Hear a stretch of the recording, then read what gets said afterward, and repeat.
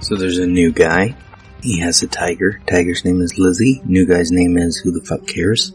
And Nicolas Cage is not doing anything but standing with blood on his face and getting reaction shots anyway, because that's how Panos do. Pressing play.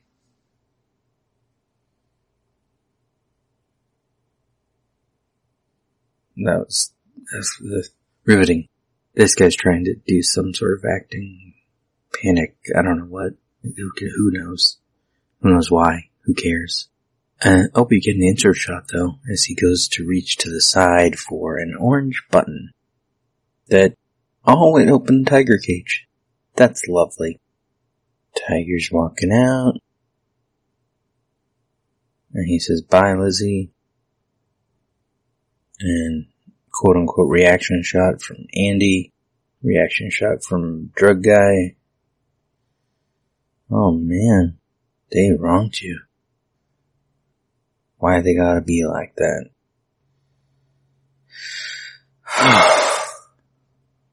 What? Quote unquote reaction shot from Andy.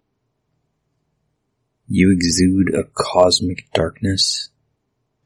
Ugh.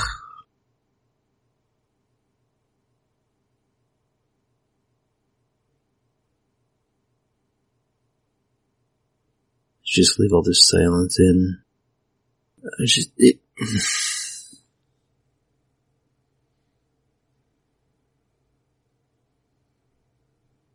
wonder if this is Panos. He put himself in the movie as a drug guy. Exude a cosmic darkness. You're on drugs. Shut up, first of all. Second of all, why did this movie actually pay for the use of a tiger only to have it in a cage for a minute and then release it? The tiger better come back. I don't remember it coming back, but who knows? I don't remember a lot from this movie because it's so fucking boring, it's so fucking dumb, it's so fucking repetitive, and dark, and blurry. This scene has light, so that's something. We can see all the weird angles of this guy's misshapen head. I don't mean misshapen in makeup like he's a monster kind of guy. It's just the guy they cast has a receding hairline and very distinct features. I didn't cast him.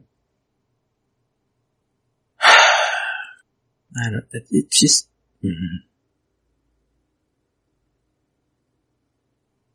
See, a minute ago, I was promised a tiger. Was Tiger even in a shot with either of them? I don't think so. Which means this tiger could have been filmed anywhere, and how much did they pay to get footage of a tiger being let out of a stupid cage on some cinder box?